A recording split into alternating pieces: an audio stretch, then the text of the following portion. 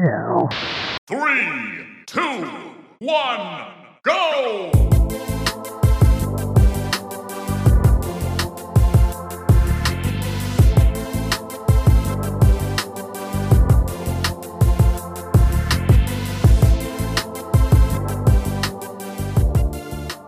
What's up, everybody? This is episode 102 of Cooldown Time.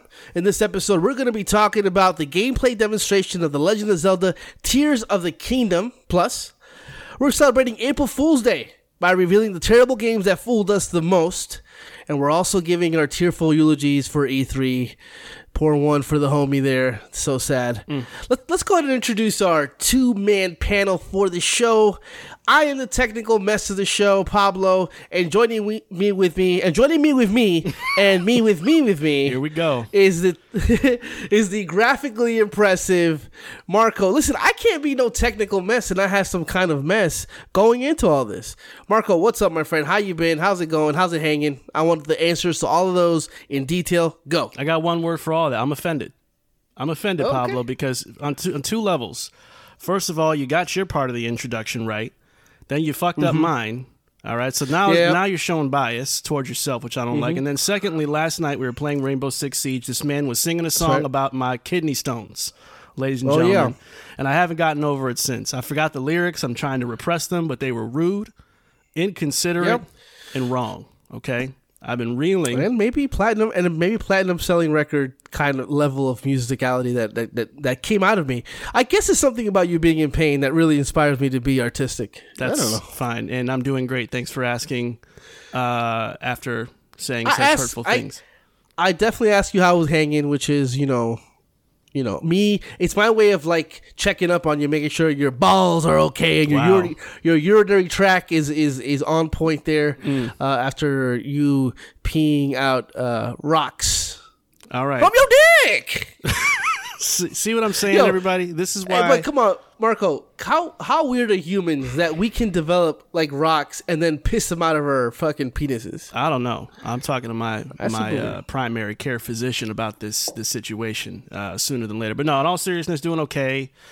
Had that going on, but I powered through it. My daughter got a little sick for a couple days too, so there was this little 1-2 punch of illnesses and issues, man. But got some time to spend more time on the couch and relax a little bit more, and played some games, obviously with you, and some other stuff as well. So, I'm doing all right, other than you being horribly offensive and atrocious to me for now the third episode. It's like the trilogy of you offending me on air. We're just letting it all hang out. If you don't stop talking about letting shit hang, I'm going to...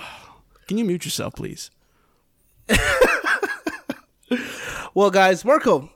why don't you tell everybody here that we've probably offended in some way or the other, how they can find us, where they can find us, and why they should find us? Well, I'll be in an urgent care once this is over. Yep. Mostly for emotional trauma, but you can find us as a podcast on Apple Podcasts, Spotify, Google, and even our official website at cooldowntime.com. And if you're feeling extra cool, follow us on IG, Twitter, and Hive at It's Cooldown Time to keep us in your FOV in between episodes. But Pablo, let's go ahead and get this show started, man. Yep, let's start the way we always start, and that's with loadouts. All systems nominal. Loadouts ready. Mark, what is a slow, week for new games? I have a new game. You have several games that we've been playing throughout. Why don't I just go ahead and kick it off to you, and go ahead and tell us exactly what is in your loadouts. Yeah, man. So, I'm making some pretty good headway on Resident Evil 4. That game is continuing to floor me with its quality. Any and all concerns I had about, the control scheme and some of the performance-related issues. I mean, that game's quality overshadows that so much the further you get into the game that it's almost a non-factor after a while. And I think that's kind of the threshold that I've crossed after playing more of it. I'm about halfway through the game. I did restart my playthrough from the beginning after a while because I realized I was spending my money on like upgrading 6 different weapons, and I'm like, I really only need 3, so I shouldn't be blowing my money on this kind of stuff. So I started over. That's why I'm not as far along as I would probably have been by this point. But it's such a good game, dude. I mean, what I love about this game is that there's so much diversity with how you can handle encounters with the enemies, and also the way that they've revitalized the boss fights from the original game. I know you and me have both encountered some of the earlier bosses already, and I think it's safe to say that they've improved them in every way. Or if not improved them, they brought them up to the level of bombast that I think modern gaming calls for now, which is really, really good. But it's one of those games where, dude, it's like I can already see how I want to play this game the next time around. And I don't normally have that like second playthrough mentality this early into playing a Resident Evil game, even the remakes, which I loved and I played multiple times. But now I'm already planning my next time around, I'm going to upgrade that weapon instead because I heard that handgun is more powerful, blah, blah, blah. So it's really cool to have that much variety that you can play around with. Which really does help with, these different encounters. So I'm really, really enjoying it. I love the pace of the game as well. The exploration feels just right. It's the right kind of linear where you kind of know where you're going, but it's a little just open-ended enough. It's semi-open to the point where you feel you have some kind of agency about what you want to do and when. I actually think that the map of the game in the remake actually feels very From Software, where it's like it's all connected. Before, a lot of loading screens going between sections. Now you can enter a different dock and then make your way to the objective in a whole different way, backpedaling and traversing. They did a really good job with that stuff. I love the way that feels. It's the right kind of open mixed with the right kind of linear as well. It's a nice little balance. Listen, I love the RE2 and RE3 remakes to pieces. I've said that many times throughout the show's history, but this game is coming for their necks, and it's not holding back at all. I mean, I've had fist pumping moments already. We talked about it off air. I don't want to get into too many specifics. I know Resident Evil 4 is old and people know a lot of those encounters are, but they remixed it a lot. And that's why I don't want to go too in depth with it. But like, it's just blowing me out of the water, man. It really is. I'm just so impressed with the amount of effort they put into this remake, because this is a very tricky game. Like I said before, this is a beloved game, man. Resident Evil 4 is the pinnacle for a lot of people, and I think they did this game justice for sure. Yeah, I'm sorry. I played a little more. Obviously, played a lot more.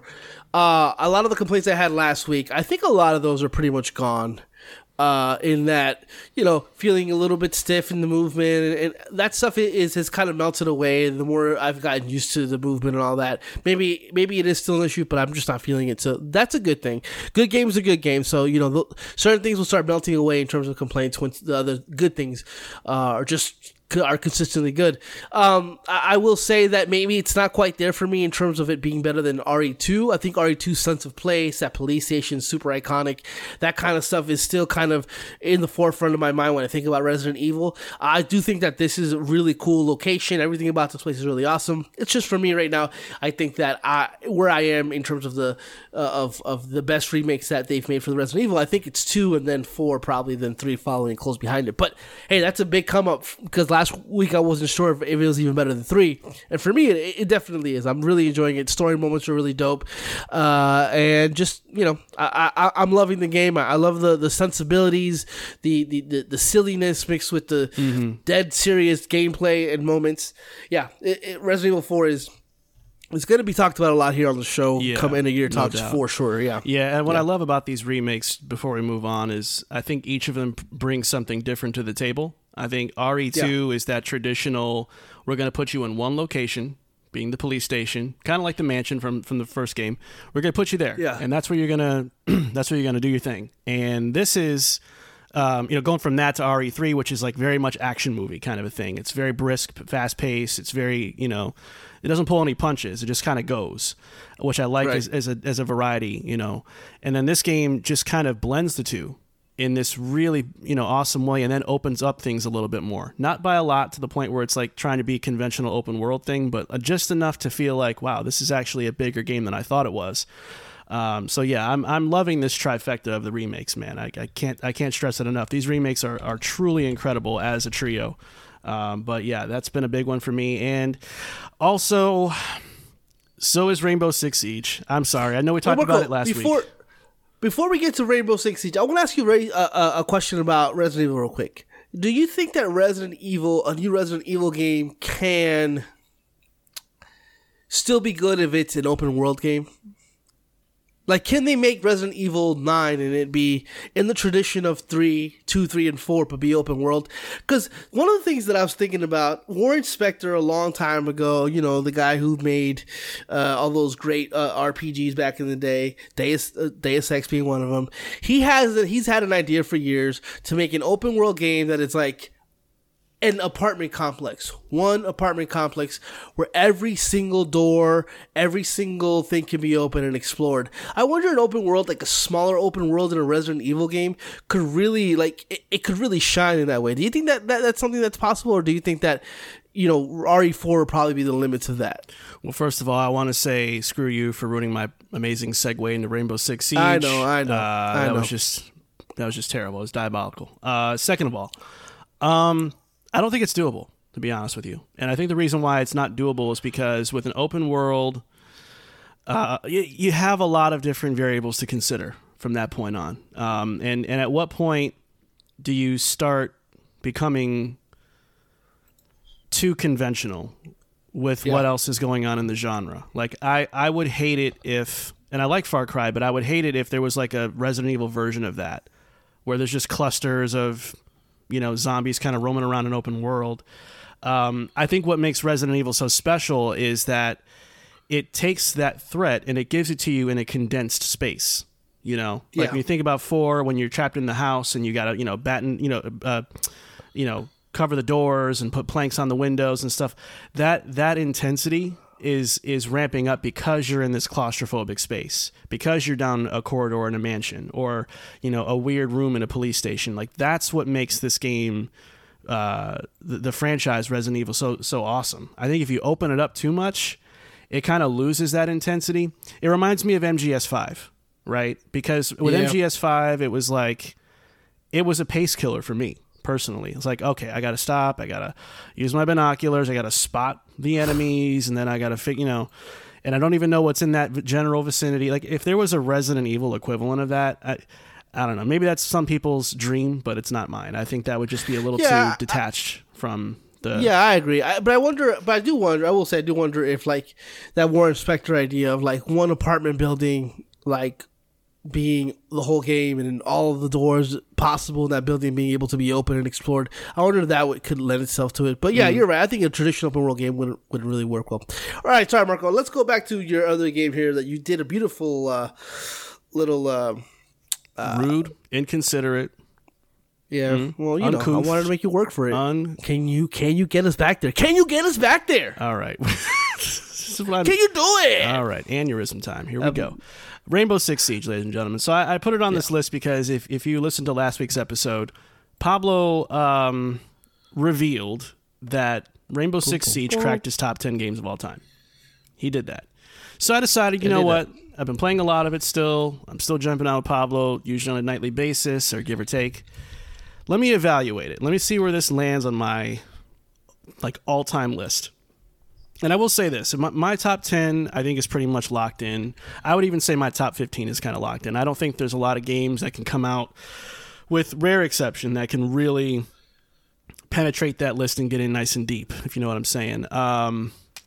Rainbow Six Siege sits on the outskirts of that. It's at number 17 for me, which I think is a respectable... It is the first... It is ranked as number 1 as far as the multiplayer game. There's no other game ahead of it that is a multiplayer game that's up for it. So it is the best, I think, for me, pound for pound, of all the ones I played. So your first 16 games are all single-player experiences with no multiplayer? Let me see. The Last of Us Factions. Well, yeah, there's co-op and there's multiplayer components with some of these, but yeah.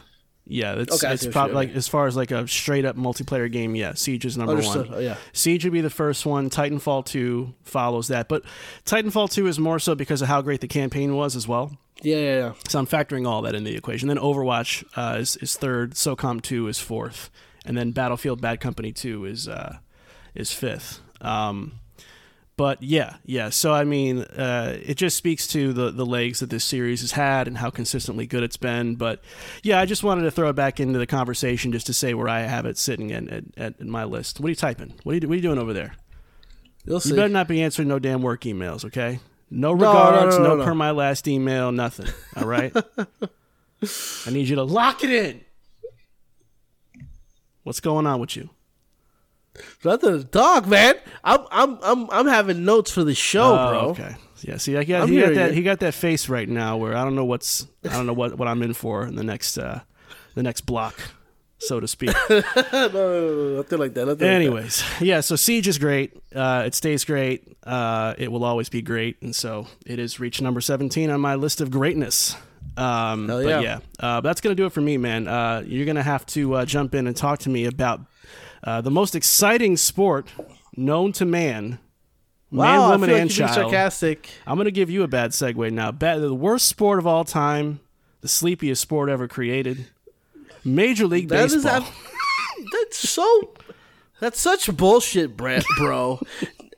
MLB is the best sport. Baseball is the best sport of all time. It is my number one sport, followed by the NFL, and then basketball. Basketball's sleepy as hell. Watching all these guys run back and forth. I like playing it. I hate watching it. But anyway, MLB The Show 23 just released on Game Pass, and I've been playing it. I will say that this is probably going to be one of those years where I don't really get too much into it, but I did want to talk about the Negro League storyline that MLB The Show has. Storyline is a new mode that MLB The Show is kind of messing with or exploring, where basically I hope in the future they'll have storylines like great baseball stories down the road where, you know, it'll maybe tell you the story of Babe Ruth or Joe DiMaggio or these things down the road. But right now, the first one that they started off with was the history of the Negro Leagues. And it's like a documentary type thing. It breaks down the start of the Negro Leagues by letting you pick between Satchel Paige. And I'll say everybody who's available. That way everybody knows. Satchel Paige, Hilton Smith, Rube Foster, Hank Thompson, Buck O'Neil, Jackie Robinson, John Donaldson, and Martin Dihigo. And basically, it acts like each of those act like an episode of a documentary with archive footage, historical background, and then you get to play those pivotal moments as those players. That's dope. I think the presentation is absolutely amazing. I think that the archive footage is great because, you know, a lot of this stuff, specifically with a guy like Satchel Paige, is stuff that you really didn't see much of. And this guy was rumored to have 105 mile per hour fastball. He had 6 different pitches where he named them all different things. Like, this guy was a character, and kind of seeing that play out on the screen, and then you being able to play it and having authentic uniforms and actually they captured in the way the Satchel Paige pitches and all the other players bat and also pitch. I think they do an outstanding job. I think it's great. I really do think it's like one of those really cool moments where you sit there and you learn, but you also get to play here in terms of getting to know the mechanics. My only kind of complaint about it is I wish that they did a little bit more with the presentation. They still had like current commentators talking about him, not talking through the game, but kind of talking about the commentators. But I wish they had something more like if they were in the 1930s or 40s, something a little bit more akin to the way they would have spoken to the radio or something like that, to kind of give that. Yeah, to give that more authentic feel. And maybe some more screen filters. There wasn't enough screen filters where the game feels like you're watching or playing archive footage. It just looks like you're playing a game of the show with old uniforms on. That kind of stuff I wish that they went in a little bit more. Okay. But, man, I really like this quite a bit. You know, kind of reminds me of the WWE 2K showcase stuff where they go in between archive footage and real life footage. So this kind of stuff is cool. I hope that MLB The Show, you know, continues to do this. I think it's a really cool mode there. I will say I played a little bit of franchise mode, a little bit of my character story mode, Road to the Show. You know, it's more of the same, which is unfortunate. You know, I think that a lot of these sports games like to reiterate very in small ways with introduction of storylines and then leaving everything else pretty much exactly the same. So if you're interested in MLB The Show, pretty much is what last year's experience is, except with this new cool mode. So yeah, if you're interested in that, check it out. If you're on Game Pass, you have Game Pass, and you even have a slight kind of interest in baseball, or just like to learn things, specifically things about, like, you know, the Negro League and stuff like that, I would definitely take a look at this and play the storyline mode. I think it's absolutely worth it. All right. Yeah, it's cool to do representation like that. It's always appreciated. And MLB is such a white fucking sport, man. Like, you know, Babe Ruth is still treated as like the best player of all time when he played against substitute teachers and garbage men. Like, it's just one of those things where it's cool to see the representation there. I'm not going to get you on a tangent because you'll go on one in a heartbeat, but substitute teachers and garbage men? No. It ain't like now. Like right now, all your sports players, like NBA, MLB, NFL, everybody's playing with people who are professional sports people. Like, nobody's out here like, oh, it's NFL season, I need some time off from cleaning toilets from this high school because I need to go throw the ball around. Like, these guys do this almighty all year. Disrespect. Anyway, oh my God! All right, it's true though. That is 100% true. People weren't playing professional sports as a full-time job back when Babe Ruth was hitting the ball. And also, little tidbit here. Oh my God, not the tidbits. They weren't. They had no black people playing baseball. How could Babe Ruth be the best baseball player of all time if he wasn't playing with half of the goddamn population? No Latinos either. Anyway, let's go ahead and move on to the next section of our show that we like to call Hit Points. For breaking news, rumors, and booty juice. All right. It's time for Hit Points. All right. Hit Points is here. This is a new segment of the show. We got a couple of things to talk about. Marco, I'm going to go ahead and start off here, if that's okay with you. Yeah, let's do it. For those of you who know, and most of you who listen to the show, they have to know a little something called Zelda, you know, the Legend of Zelda video games. The brand new, the newest game in the series, Tears of the Kingdom, just got a 10-minute gameplay demonstration to show off its new crafting mechanics, combat, and open world. So let's tackle this like on two fronts. Like, first, let's go ahead and talk about what we think about the gameplay, and then we'll go on to see what we think about reactions from Zelda fans. Marco, I'm gonna kick it off to you. I'm the huge Zelda fan here, but I'm really interested to see exactly what you have to say about everything you saw. Pablo, this is going to be an interesting conversation with me and you, because I think, and I'm not accusing you of not being grounded about Zelda, but I am going to say that I think I'm going to be a bit more granular than you might expect here, because I have an admiration for Zelda, but I don't have enough of it to not call out what I'm noticing, good, bad, or ugly, right? And I think to that point, when I look at the gameplay holistically, I do see a little bit of good, bad, and ugly. That has me excited on one hand, concerned in another, and kind of put off in some ways too. I think without, I don't want to risk sounding like this is like a Twitter troll post, but the game looks enjoyable, but I'm not feeling the 6-year development time. To me, I just don't, I don't get that sense. I think that there is a familiarity here, which is a tricky word for certain Zelda fans, which we'll get into when we talk about the community's reaction, maybe even yours, where I feel like the familiarity being called out is kind of being taken the wrong way by a lot of Zelda fans in a sense of, yes, we know it's a direct sequel to Breath of the Wild, so there's going to be some similarities. Yes, we know that Zelda games are not necessarily always supposed to be groundbreaking every go-around, but I do feel like there is a lack of uniqueness. Or I wouldn't say a lack. I would say there's not enough uniqueness that we saw. And there could be more that we don't know, but from what we saw, I don't feel like there was enough uniqueness being shown. To me, the theme for me, Pablo, is this feels like a game filled with needlessly endless possibilities.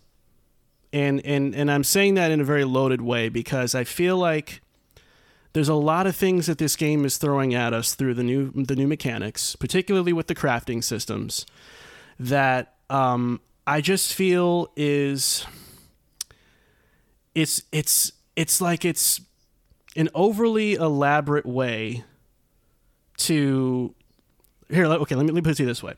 I feel like these systems are only existing because of needlessly artificial inconveniences, right? So let's walk through it real quick. Weapon crafting. To me, it feels like an overly elaborate way for a challenge that doesn't actually exist. The enemies in that game are not difficult. So, I mean, even in the demonstration, Anuma like casually walked right by enemies. One enemy didn't even seem particularly aggressive. And the enemies only take about 4 or 5 hits in general to kill. So showing off these new like fusion moves, and you can make this out of this and that, and you can put a mushroom on your shield and it can create a smoke screen. I feel like it's an elaborate list of things you can do to just kill an enemy with 4 or 5 hits. Like, it just doesn't feel necessary. Unless they're going for a difficulty spike that I'm not aware of or I'm not seeing in this video. Maybe their fault was that they showed basic enemies, but I think it's a lot of fluff to kill enemies that don't take a lot of effort to kill anyway, right? So that feels a little bit pointless to me in a sense. It's cool, but it's pointless. There's also really no incentive to engage in combat. You still don't get any XP from it. You stand to lose more than you gain if you're breaking weapons and using items to do all these abilities. Only collecting the occasional rupee or something out of those skirmishes. So I don't feel a lot of incentive to actually look for combat. And then when you get into the crafting system, I feel like it only exists because of the game's artificial inconveniences. And it gets a little silly to me in some ways. Like, okay, nowhere in this world does a fully built boat exist. But guess what? Disassembled boat parts do. They just happen to be conveniently laid up right next to a body of water. Here's a disassembled sail. Here's 3 perfectly cut pieces of wood. So it's just like, it's this DIY formula to do something that really doesn't add any value. I mean, why not just give us a boat? It feels like it's just kind of going out of its way to make simple things difficult and laborious. Like, okay, if you want to go up to the island, the Sky Islands, you got to wait for a rock to fall somewhere off in the distance. You got to run over to it. You got to climb the mountain that it fell on. In the demonstration, they had to cut all that out because it was taking too long. So you're going to have to run over there, climb that, hit that rewind thing, go all the way up there, and now you're at the top. It just feels like, I mean, do you really want to spend 5 minutes building a boat? Do you really want to spend 5 minutes running over to a rock? So it just feels like there's a little bit of like weird, arbitrary hamstringing that this game is doing. It's almost like what I hate about Death Stranding. It's like the equivalent of me giving you a size 5 shoe, Pablo, and telling you to go do your thing throughout the day, and I'll reward you with 5.5 once you're done. It's like, it's just making things harder for the sake of giving you that little bit of relief of like, well, we don't have a boat, but we have the parts. I just don't like that. I think that that's going to be a real challenge for this game when it comes to the core gameplay loop to stay interesting. Like, to stay, do I feel like doing that all game long? How often am I going to have to do that to be able to get through the game? Like, that's what I'm worried about. I don't want to craft all damn game long. I don't like a lot of that. So I'm worried that it's going to be an overabundance of that when I don't feel like creating vehicles. I don't. And I know I'm not the only one. So I'm a little worried about that. Now, what I'll say real quick before I pass it over to you, the game still looks like it's fun time. It looks like it's got a lot of polish. I'm glad that it's complete in its development. And I'm sure they have a lot of tricks up their sleeve that we didn't see. So I'm not saying it's all gloom and doom. I'm just saying that this crafting thing is going to be a real, real test because it looks cool in a 10-minute demonstration. How much fun is it going to be playing that and doing that for 3-4 hours at a playthrough? Like, I'm worried about that. But that's my opening salvo, but I want to kick it over to you and get your thoughts. Yeah, I mean, I get a lot of what you're saying, but I also have to kind of point out that the game itself might not be what you want or what you like, but what it is, it's a sandbox of a game. And a lot of what Breath of the Wild was, in terms of this specialness of it, was very optional things. I don't think that they're ever going to force you to, other than probably some kind of like showing you how to do the thing. I don't think you'll ever have to craft anything in order to beat the game. I think you'll be able to get through the game as easily and as simple as you want it to be, but for a person who really enjoyed kind of the sandbox portion of Breath of the Wild, which I'm not really a sandbox guy, but I really did enjoy exploration throughout that game. I think a lot of what this does, like the fusibility, the Ultra Hand, the Recall, the Ascend, all that stuff, just really lends itself to traversal and new ways of getting to places that maybe you were unable to get to in a more simple way. So I think that all of what you're saying, I get it, but I think when the game comes out, it's gonna be mostly just you're either gonna engage in this stuff or you're not.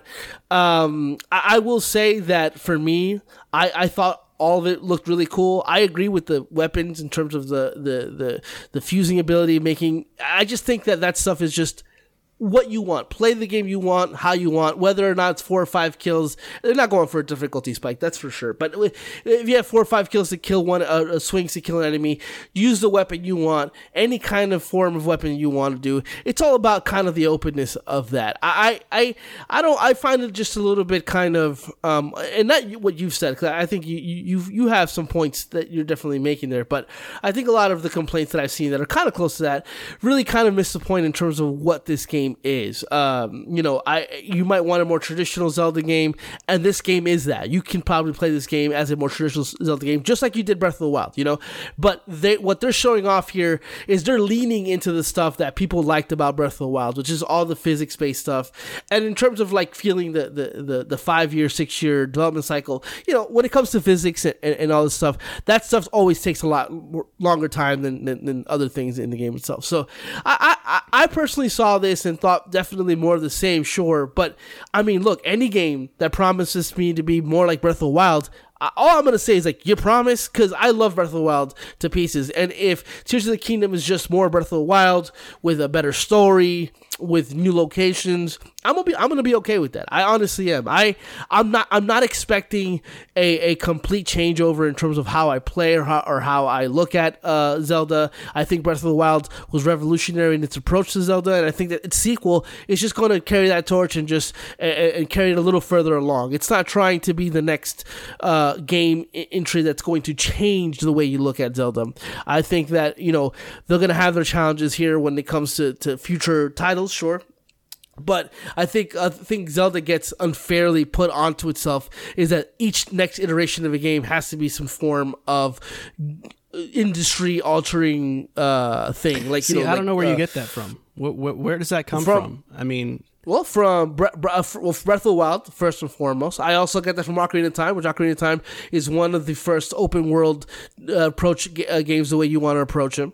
And, when you look at Wind Waker, and when you look at traversal of Wind Waker, when you look at also things from Skyward Sword, those things didn't exist in games like they do now. Like those modes of traversal, modes of storytelling, those things are attributed to a lot of Zelda games. Now, I'm not saying that all Zelda games are industry changing, but in terms of how people have been speaking about the sequel to Breath of the Wild, it's like it's more of the same. I personally don't understand that as a form of a complaint, honestly, because when you look at games like Resident Evil 2 going to Resident Evil 3, those games are pretty much identical in terms of how they play.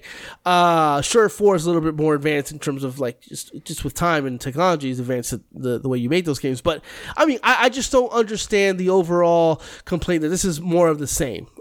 Which is something that a lot of people have said, and it's not something you said at all. I'm going to defend that to a degree, though. I mean, so let's have that discussion then. I mean, I think that this feeling that everyone wants a groundbreaking new Zelda, I think that maybe it's the wrong word. I think maybe people just want a unique Zelda every time around, and maybe subjectively this game feels unique enough compared to Breath of the Wild. But that's unfair to put on Zelda, like at any sequel to a game. Of course, yeah. But I think where I get a little like annoyed with certain Zelda fans is that they get very defensive about that and they jump to the extreme. Well, not every Zelda can be groundbreaking. I think people aren't necessarily always asking for groundbreaking Zeldas. I think we're asking for a unique Zelda. So when we see a 10-minute gameplay demonstration and within the first 30 seconds, you're showing us an area of Hyrule that looks virtually identical to the last game, the same music playing from the last game, and with 2 exceptions, the same HUD as the last game. I'm sorry, but familiar is probably an okay thing to say at that point. Okay, but why is that not when, like I said, Resident Evil 2 comes out or 3 comes out, and it's pretty much identical in terms of just how you go through all the inventory, everything else. Yeah, but it's not the same. And it's places, still kind of though. the same even now. It's not the same place every game though. It's a different location. So they've made a design decision, Pablo, to stay in the same open world, and that's fine. I don't have a problem with that at all. If that's what people Yakuza are upset 1, about, where 2, they want a 3, totally different 4, Hyrule, 5, 6. If they want to totally, but not every game takes place in Raccoon City though. So like, I think the comparison is weird to make it with Resident Evil anyway. But what I'm saying is Hyrule is Hyrule, and that's fine. It can stay the same. Yeah. But what are you doing within that Hyrule to make it look different? And all that they showed was it's Hyrule, but they took out the shrines and they took out those towers and they replaced them with these smaller little volcano-looking places with swirls going around them and different towers. So I think in a whole sky city. Well, and that's the other thing is they really haven't contextualized what those are even up there for. And I'm sure there's a reason. But I know there's a reason. But again, 10 minutes of the first time we've seen this game's gameplay, and they focused all on mechanics. And they didn't really explain, okay, what makes this world different than the last one?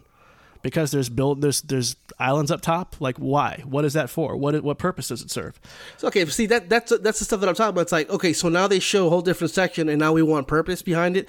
Like, I think we should wait for the game to come out before we make any definitive statements. We have to. It's 10 minutes. But my thing for me when I bring up these other games is because I don't know a lot of games that come out with sequels and suddenly we're being critical of them because they're not unique in compared to the other games. Like when you look at, that's the reason I bring Resident Evil, because Resident Evil is a huge franchise, super popular franchise, as popular as Zelda, and its sequels are derivative of each other. Yakuza 1, 2, 3, 4, 5, 6 all take place in the same city, to the point where we know those maps to the back of our hands. Mm-hmm. You got a lot of those games that just are derivative from each other, and that's not a bad thing. I think, at Hyrule, and Anuma did say there's going to be a lot of differences, too many to explain. I think knowing that game and knowing that map, I think there's going to be plenty of differences there where we see what's going on. And also at the beginning, in the very early on, they also said that there's going to be underground sections. So, there's a lot that they haven't shown to the game itself.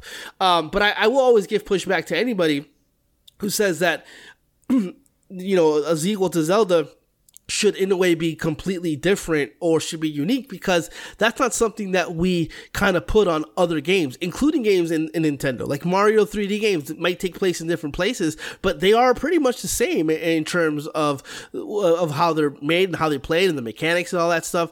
So it's hard for me to sit here and be like, yeah, I guess it should be unique, because I am in the camp that every great Zelda game is a unique experience. Majora's Mask is unique from Ocarina of Time, even though it's like the same graphical engine. Wind Waker, all that stuff, they're different, but that's the way they've chosen to make those games. Now they've chosen to make a direct sequel, which is the first time they ever do this.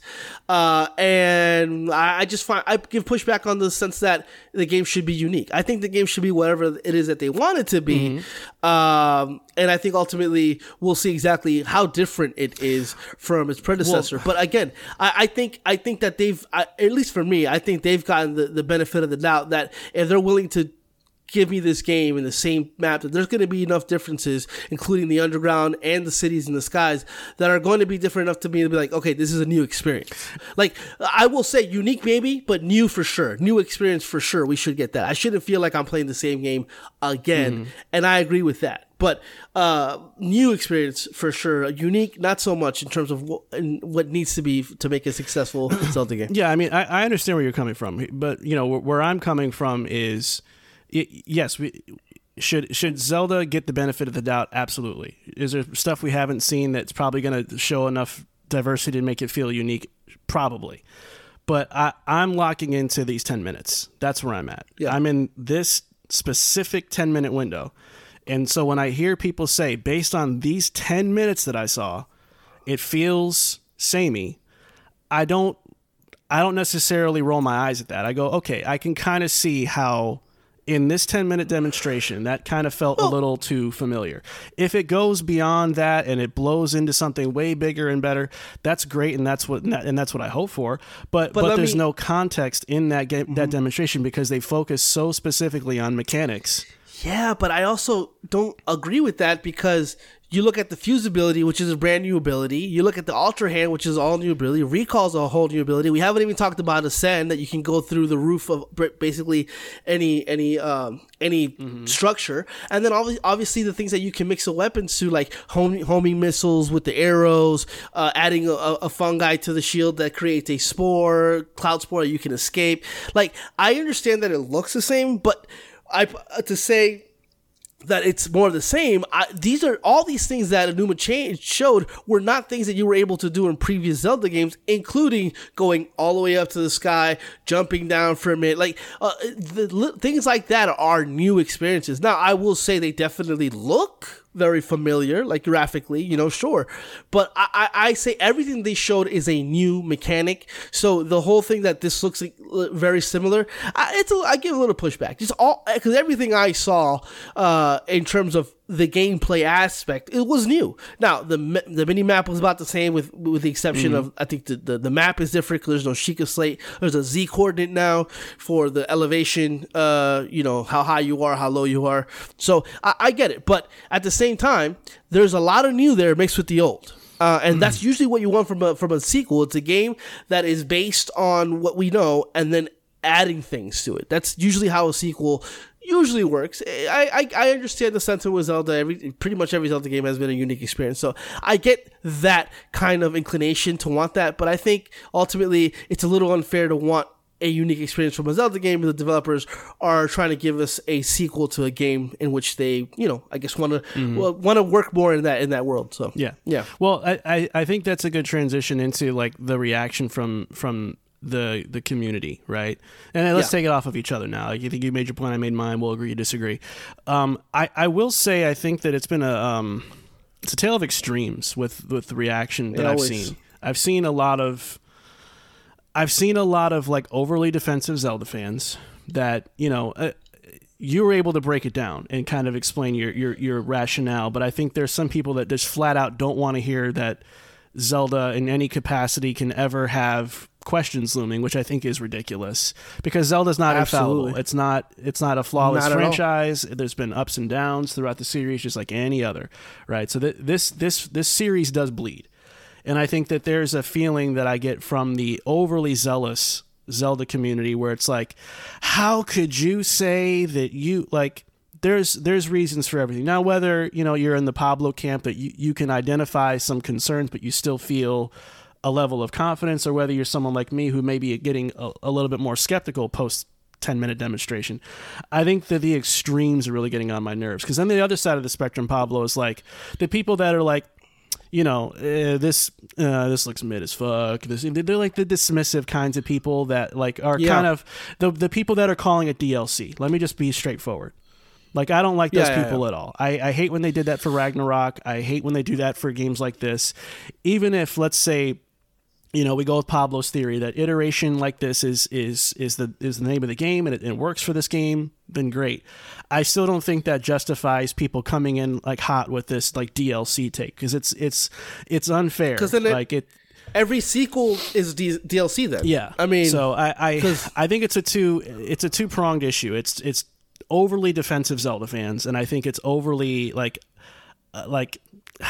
hateful naysayers. But here's the thing, though, Marco. I think that the overly zealous Zelda fans do more damage than the naysayers, because naysayers they're always out there. Yeah, there's always going to talk that shit. Yeah. But the person who is overtly defending Zelda without taking any of the criticism and understanding where that person's coming from, and like going out of the way to be like to basically call people morons, idiots, or any kind of stupid name like that, just because they don't agree with their opinion, which is Zelda's perfect, which is not. It's not perfect. It's not the game of the year yet. Also.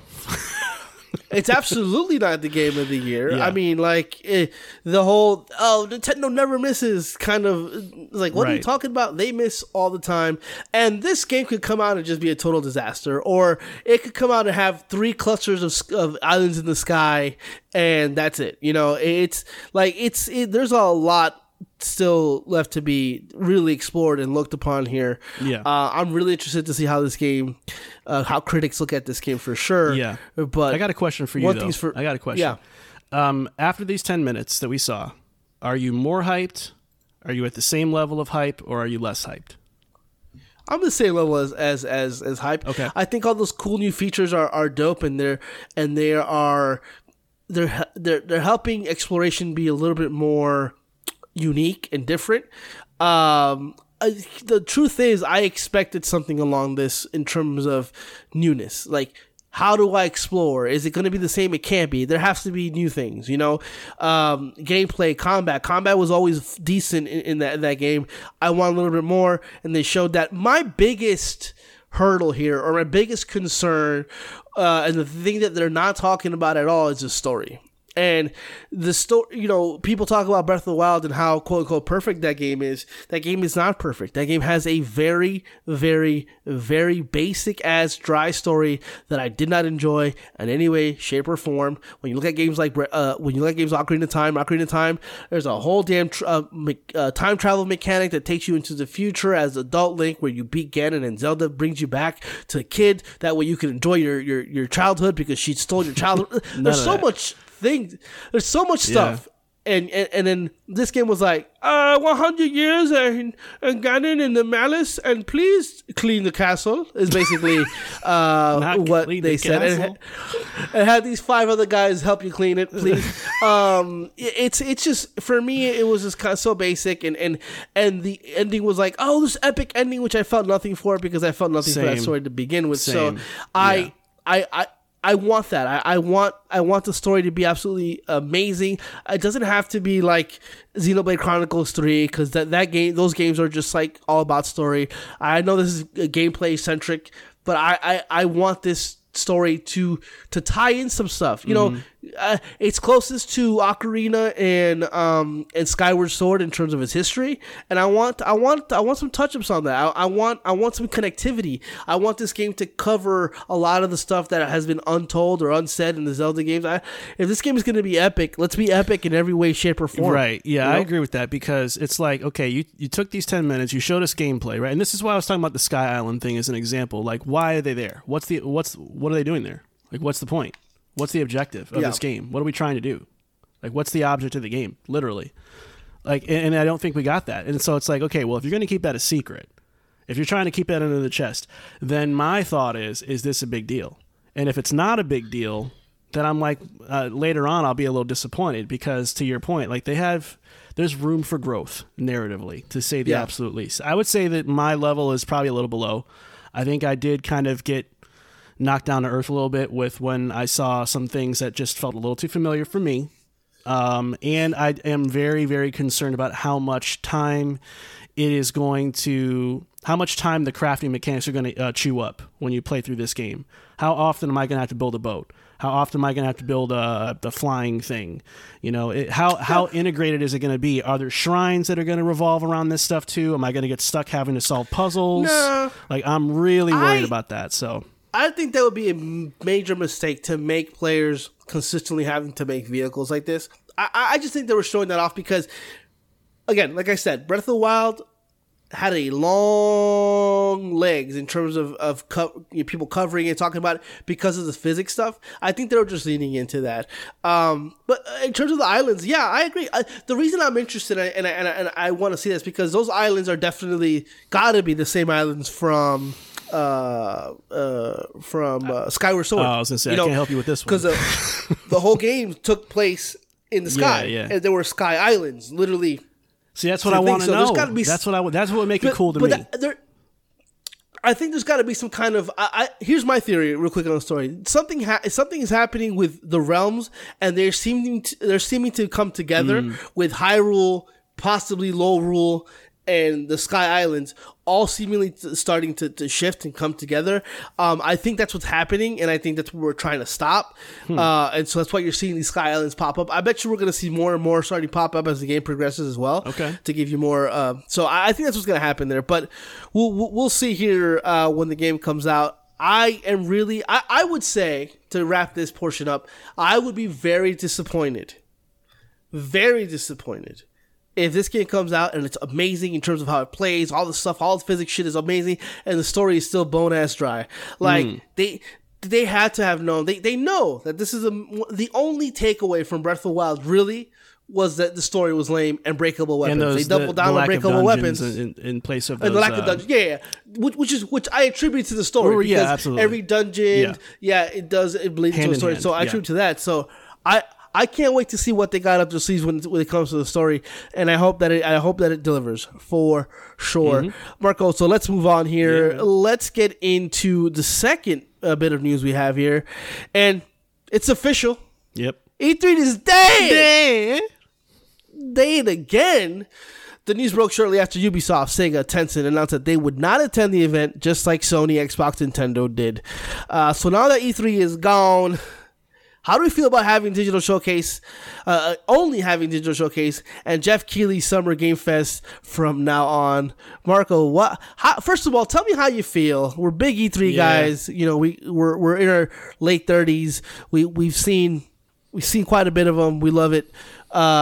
How do you feel about that? Yeah, man, this hurts a little bit, dude. I ain't gonna lie. Yeah. Because E3 is such a integral part of gaming history, man. This is our Super Bowl. This was our like WrestleMania. Hell yeah. This was everything. You know, this is where you find out like what kind of exciting stuff is going on. And it, in some ways, and I think, you know, this point gets kind of beaten to death, is that it was inevitable that E3 was going to lose its impact and its luster because digital showcases had become viable.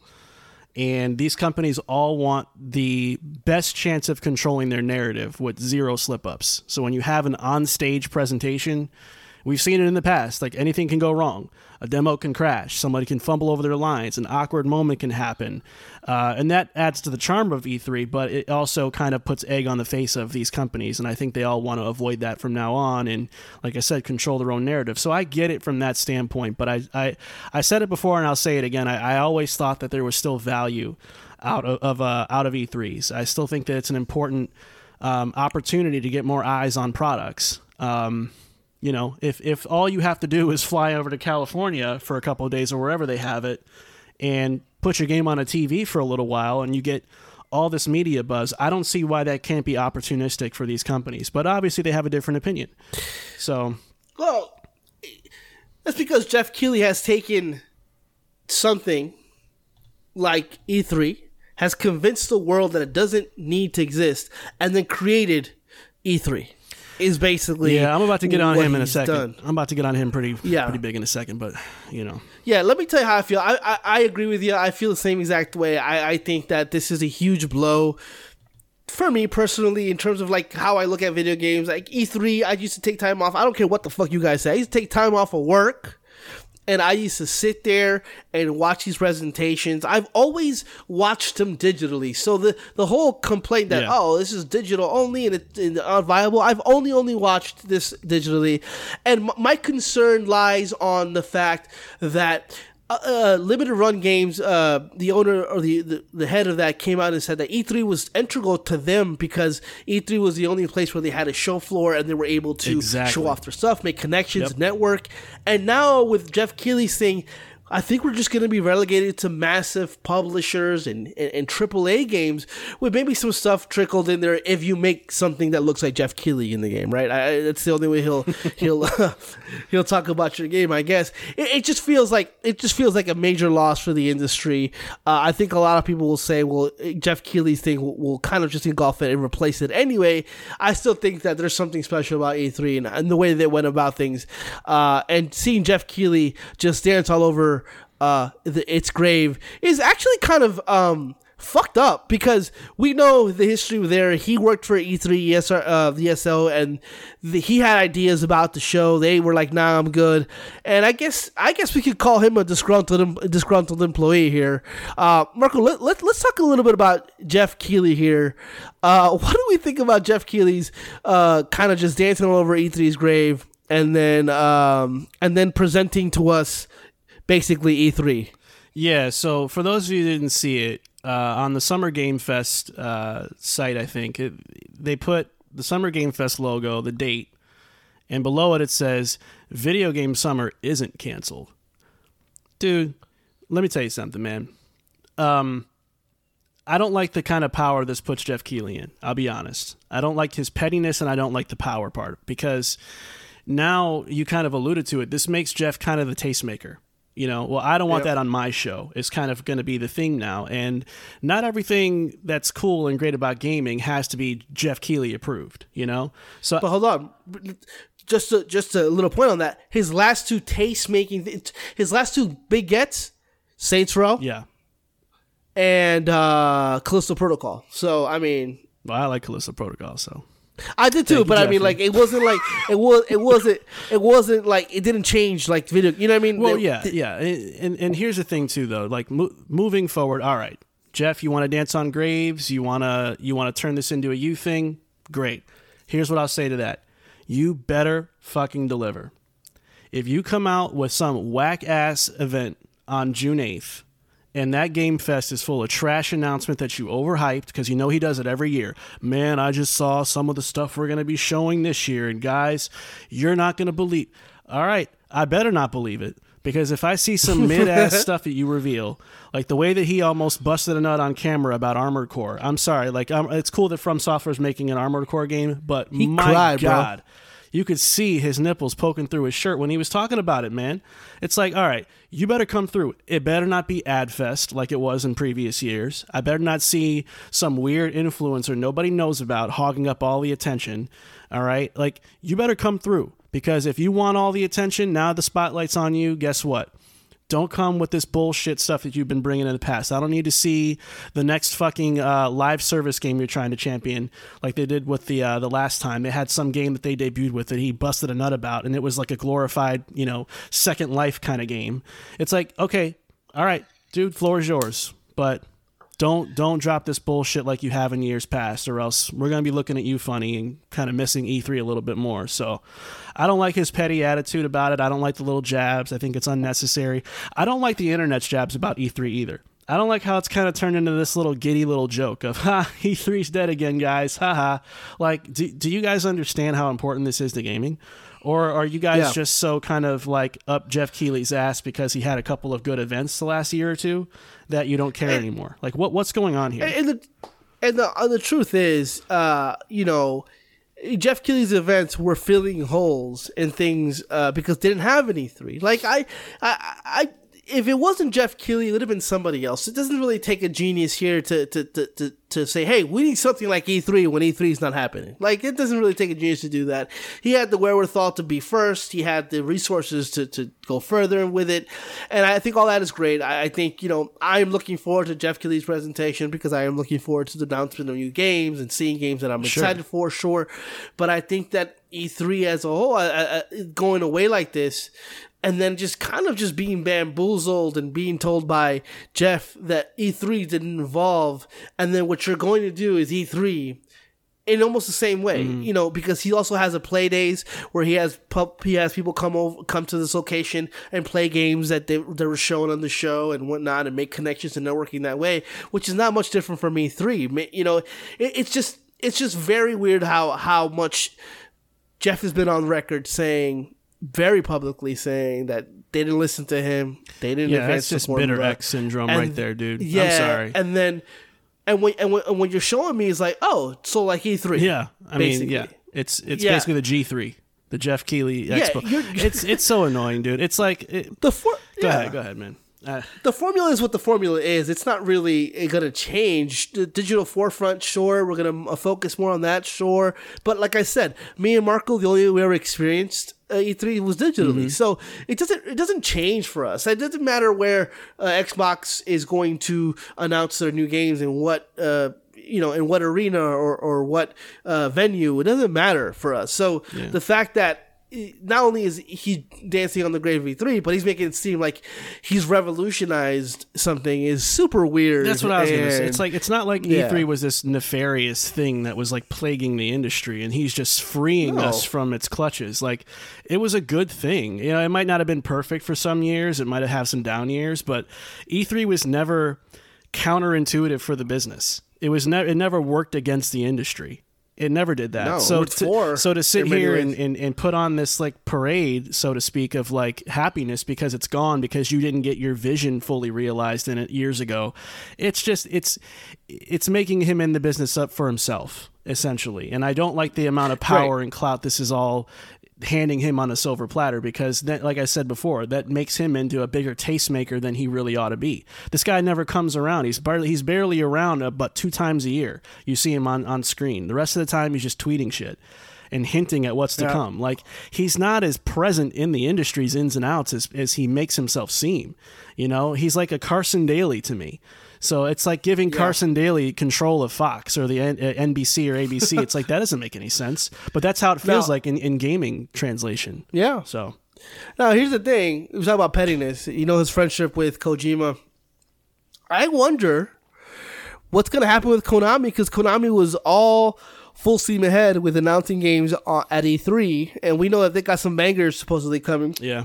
With Castlevania MGS3 remake coming, so I wonder if Jeff's gonna his good side, break out of it. And that's another thing. That's exactly my point is. So if you don't get on Jeff Keighley's good side, because he's the entity, the one that makes the choice, is he not gonna make you like if Gears, like the coalition said, fuck Jeff Keighley, would Gear 6 not be in the Keighley awards? And in the I hope not. And people would say, well, he's a professional, he wouldn't. Yeah, he took sides and definitely went with Kojima over Konami, regardless of how you feel about that. And this is a person about the industry. He definitely took sides, so we'll see there. Yeah. Well, I know what side you're on when it comes to this story, Pablo. I'm giving this one all to you. I got nothing on this, but I'm ready for your little rant. But Pablo, just in case the people don't know, the winner of, ironically, Jeff Keighley's VGA award for Best Fighting Game, MultiVerse, had apparently forgot to tell people that their fighting game would only be in open beta for 9 months before completely shutting down. It is safe to assume that this was never the plan for them, but here we are anyway this year. And worse yet, the people who spent money on battle passes and early access will not receive refunds and can't really play the game again until it relaunches sometime in 2024. Pablo, I want to give you the floor here. You had the epic 29-minute, 6-second rant about MultiVerse when it first dropped. What are your thoughts on it dropping out? And do you think the chances of this game relaunching in 2024 are legit? No, this is a very, very fucked up and long gaslight of them canceling this game and just kind of telling people, don't worry, the reason we're not giving you a refund is because the game isn't dead. We're just going to go ahead and mess around with it and fully release it next year. Listen, I've never seen a fighting game, or any game that relies on player input for balancing to get off of open beta.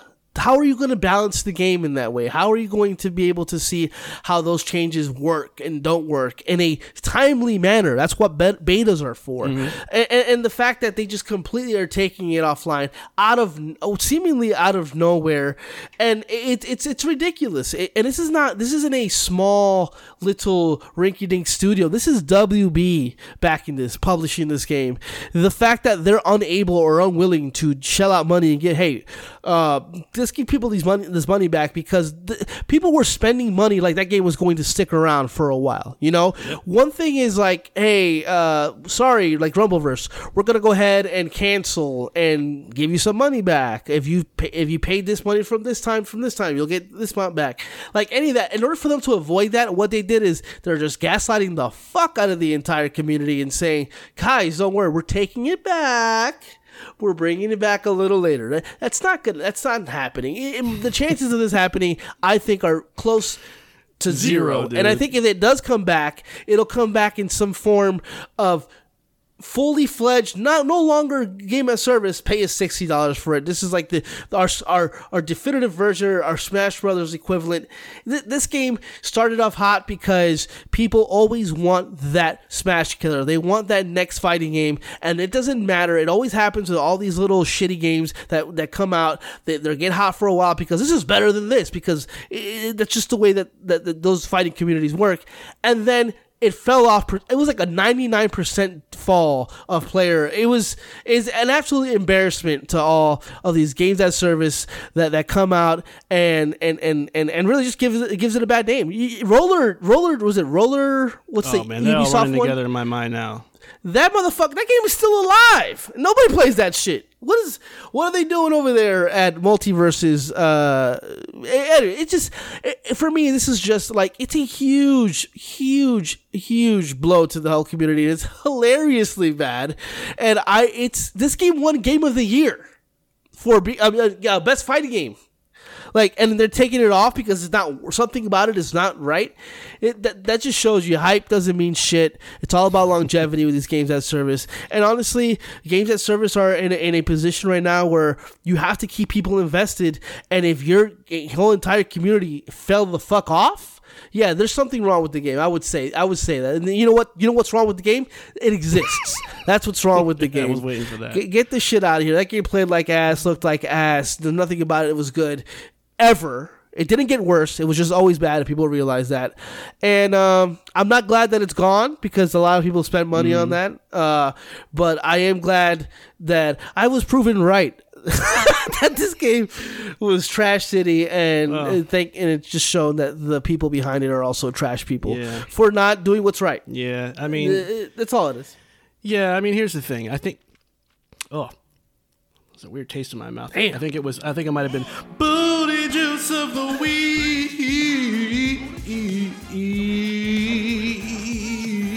Hey, is there reverb again? Did you put it in? Okay. Yeah, no, I'll put it in. But here's the thing. Thank you very much. I would like the breakdown of how'd you get booty juice inside your mouth. Listen, don't yuck my yum. All right, so here's the thing. My only theory, Pablo, and this is a reach. I know this. You can poke holes in this easy. Yeah. Is I think they're going to try to move this away from being a live service game and go with a Smash Brothers model. I think that's what they're doing here. I think they're going to go with that model because the stigma of live service games is so toxic right now. It's too messy to get in that space anymore. So I think they're probably going to relaunch with a bunch of characters and have a plan just like Smash Brothers and just go straight full blown. Let's just copy that formula full stop and get rid of anything that is nefarious. And maybe they'll try to throw in some kind of incentive for like legacy players as like some kind of like thank you for, blowing your money on us a year and a half ago. If their approach is to make this like Smash Brothers and take away all the games as service things to it, what they would have to do is start over. Your game does not play, it's not good. It doesn't play Smash Brothers. It doesn't have the same kind of polish. It doesn't have the same kind of, that very dope ass thing that Smash has with each of the characters, that they are good to play and fun to don't to put handle. Reverb on your screaming fits. No, it's ridiculous. What have you seen? Just when have you heard of a game as service? Like think of it like this: Fortnite tomorrow goes, "Thanks guys for playing the beta. We'll see you next year when the game fully launches." Like what the fuck? Nobody's gonna buy that shit. Yeah, it's a trust thing at that point. At that point, why would you come out? Hey guys, we're back. This is kind of like the game we wanted to do. Pay us money because they're gonna ask for money. They are. There's no way they're gonna. It ain't coming back out free. I know that. Yeah, that's for sure. if it comes back at all. So I would say ultimately this game is either DOA when it comes out in its next form in 2024, or it's a slow. Maybe WB is taking out loans to pay back people. LeBron ain't cheap, man. LeBron is not cheap. Yeah, I'm saying, bro. Yeah. All right, but that's all I got there. So let's go ahead and move on to the main event of the show, and that's the Checkpoint Chat, which starts right now. It's time for the Checkpoint Chat. Marco, in honor of April Fools, we talked about a few fools already this episode with Jeff Keighley and the people behind MultiVerses, but let's talk about how we've gotten fooled by certain games. Marco, explain to us exactly what Checkpoint Chat is about today to the lovely people here. Yeah, man. So since we're dropping around April Fool's Day, we decided that we would each pick 5 games in our gaming history that we bought because we were 100% sure those games would be great. But they fooled us in gloriously embarrassing fashion. Shame, shame, shame. So that's what we got going on. We're going to go round robin. We each picked 5 games we thought were just a shoe-in. And they smelled like shoe in the end. Yeah. Yeah, also weird, but just to say, shame on us for ever thinking that these games were gonna be great, just because no game is guaranteed that for sure. But yeah, you want to start? Yeah, I got one, man. I'm going to start with a game that a lot of people may have forgotten from our friends at Ninja Theory called Heavenly Sword. This was a PS3 game that was basically being set up to be almost like Goddess of War. It was, the action slasher game. Very stylish. It was using a lot of like real actors. Andy Serkis was the lead villain in the game. The lead character, she looked awesome. Really cool looking combat. It looked good in trailers. It just, man, it seemed like this is a W for PlayStation 3. This is what PlayStation 3 is going to be about. And it ended up being not only a horrible game, but it kind of signifies what the PlayStation era was for me. Just a complete letdown. Every time you think you got a banger, it ends up fizzling out or just turns into a big old pile of nothing. And this game was a short, hollow, uninteresting, and bland nothing of an action game. And a little tidbit there is that the main actress behind the lead protagonist of that game was Anna Torv, who was Tess in The Last of Us. Yep. Yeah. So that's an interesting little tidbit there. I always thought that Hellblade was a sequel to Heavenly Sword. Same company, game called Heavenly Sword, and the next game is called Hellblade. I just thought that was the case. And you're right, Marco. Let me ask you a question real quick. Had it anything to do, probably not because they were new, with the fact that Ninja Theory was making this game? Because Ninja Theory, like 2 years later, made Enslaved Odyssey to the West, which is an absolutely fucking amazing game. It was. Yeah. So, yeah. I don't know. I think that they were trying to make this like mascot-worthy game. I think they were trying to make their Kratos, I think they wanted to be acquired. To be perfectly honest with you, and there's no proof for that. I'm just throwing shit at the wall here. But I feel like that was the game they wanted to make to say, we could be a great first-party studio for PlayStation someday. Right on. And then when they ate their ass in front of everybody and didn't deliver, I think that just kind of set them on the path of, okay, we're just going to kind of remain independent until something gives. And, later on they were able to get, courted by Microsoft, and the rest is history. So it worked out for them in the end. But I think, I really feel like that's what they were trying to do there. And it just blew up in their face in such a disappointing fashion. And I was so bummed because, man, like I said, it looked so dope in trailer form, man. It was like 5 hours, right? It was short. It was weird. It was like, oh, this is kind of not fun at all, too. And the story was just, you could tell, like, they didn't really care so much about the writing at that point. Like, they got better with that with with their future games, but they were so fixated on like facial capture technology that they were leaning into that. The tech. Yeah, it was like, okay, that's all you're really trying to do here at that point, is just to impress me with tech, and that's not enough. So yeah, PlayStation has a history of that. PlayStation 2, they did it with what's that shooter? Killzone. Yeah. 3, they did it with this, and then 4, they did it with The Order, 1886. Well, I mean, great game though. In terms of like focusing on the tech. Oh yeah. You No, know, I like understand making what you're saying. that's what I meant. Yeah. But my game, my number 5 game is Biomutant. It's a game 5 years in the making. Conceptually, it looked really good. I was on this early. Design-wise, the game looked awesome. Yep. Yeah. Combat showcased really well. Des was saying all the right things. Backed by THQ Nordic, which was currently trying to put the THQ name back on there. And so it's like, they're really pushing this. The game's director, I think it was Stefan Lindquist, was involved with games like Just Cause and the criminally underrated Mad Max game. So he had a lot there going for it. And so Biomutant delayed quite a bit. In my head, I'm like, they're just trying to make this perfect.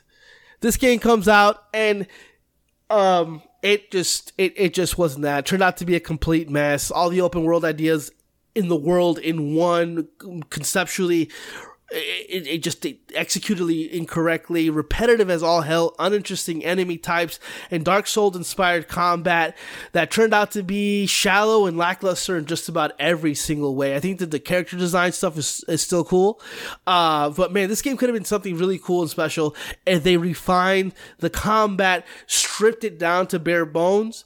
And this game could have been awesome, man, because it just the concept of it is super dope. Basically, you're this little mouse rat thing, and everything is, you're the size of a mouse, and everything in terms of sizing is all over the place. So it makes a really cool level design, and they just couldn't do it, man.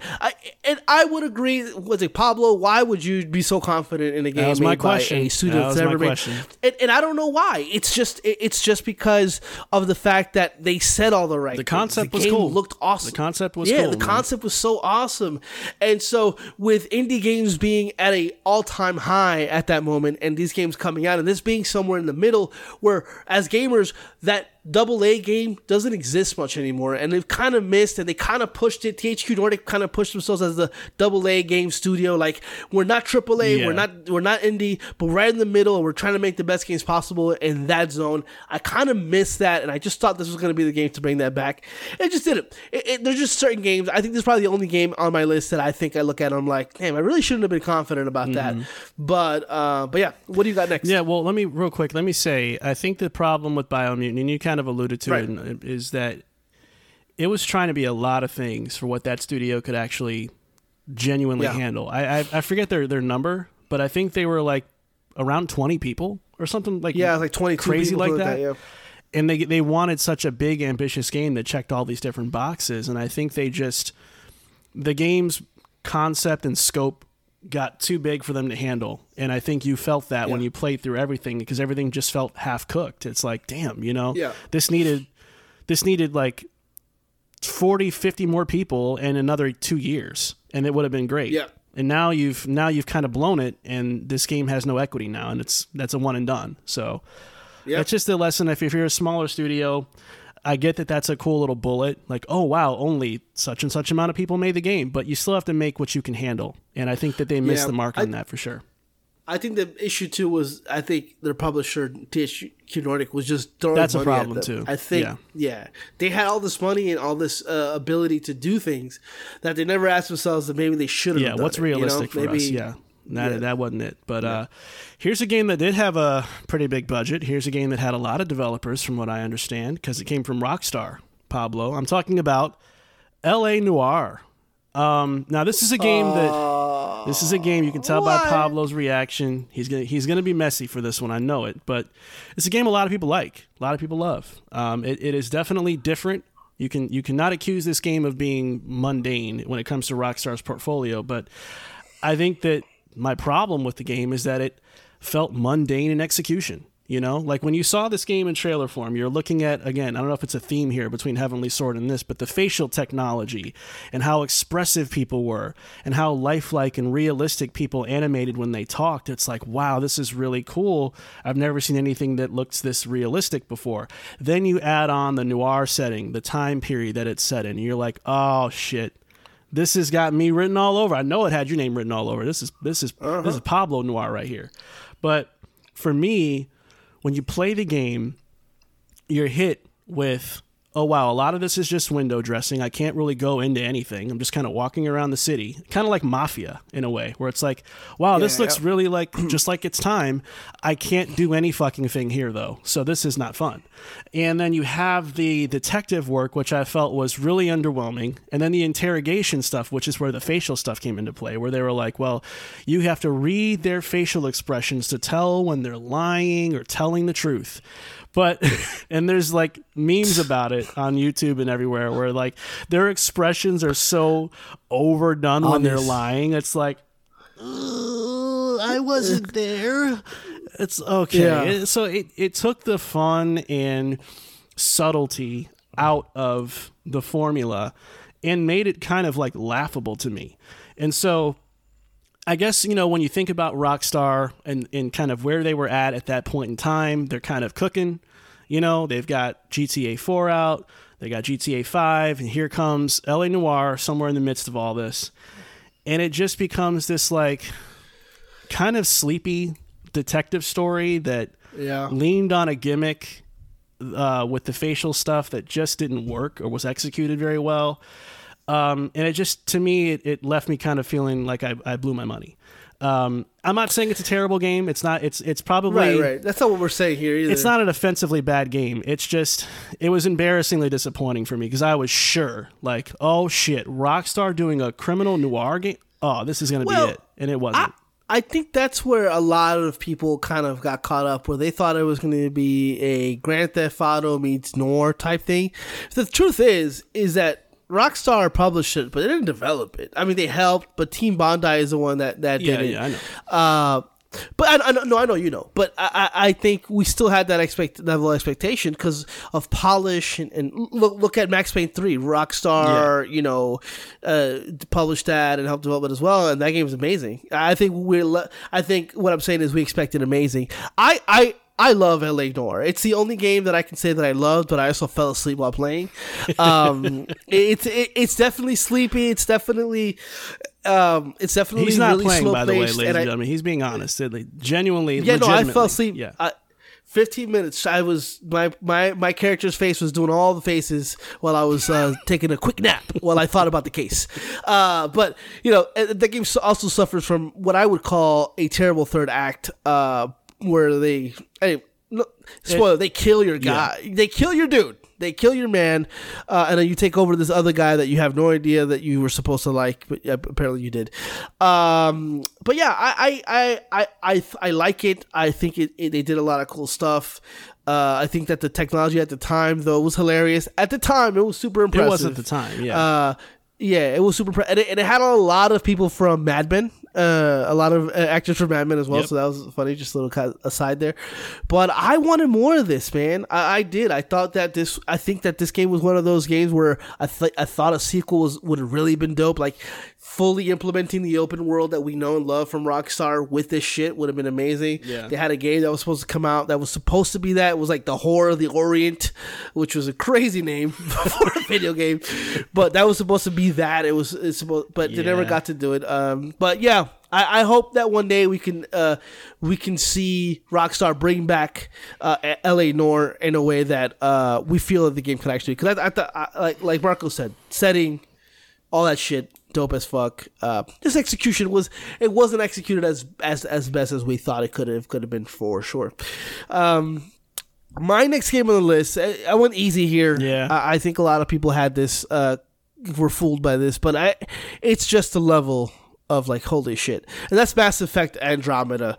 The promise, the return to one of the greatest franchises of all time, completely detaching itself from the original trilogy, traveling 600 years into another galaxy. For me, that was promising because it showed confidence that they were about to make a new trilogy of games, and you wouldn't have gotten away from Shepard unless you had a good idea, right? No, not a good. They didn't know what the fuck they were doing. I think it has a. It lacked extensive choices, and I think that's one of the main takeaways people had from it. I thought that was okay because they weren't trying to make the same mistakes they did with the original, where they had so many iterations that they couldn't have possibly done the ending people wanted. That wasn't my problem with the game. I think the game itself was just bone dry, boring, uninspired, and lacked in just about every way.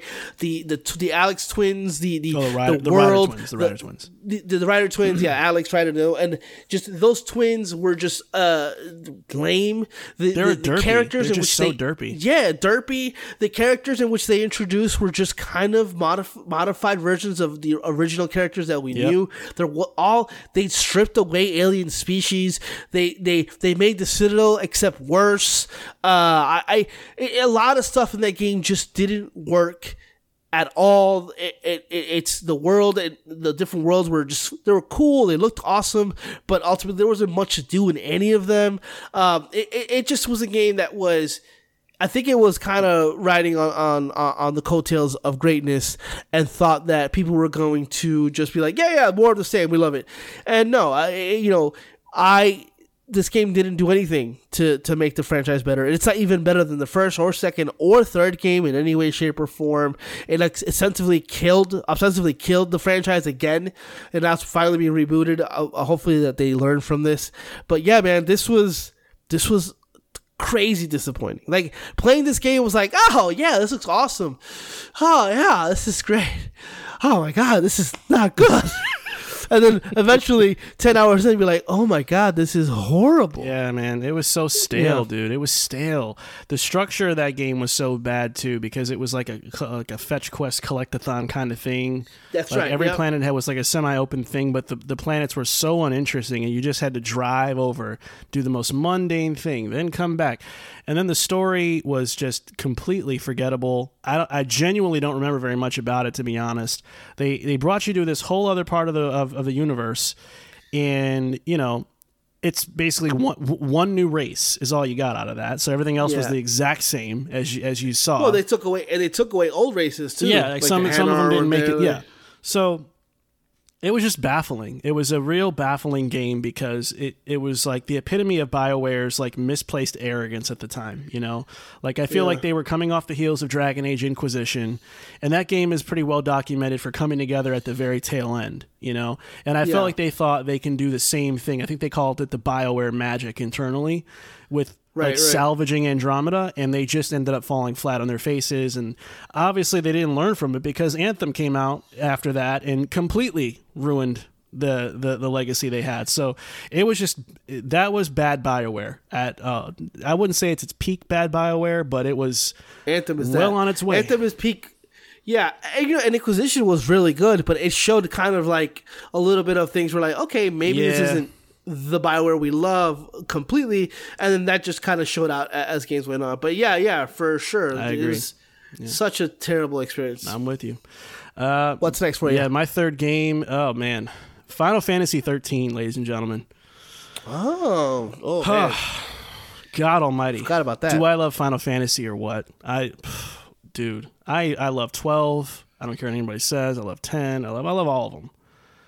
13, man. Looks good. The trailers are fire. It looks like it's such a spectacle. A new female protagonist for the first time ever in franchise history. Fuck yeah. And she looks dope.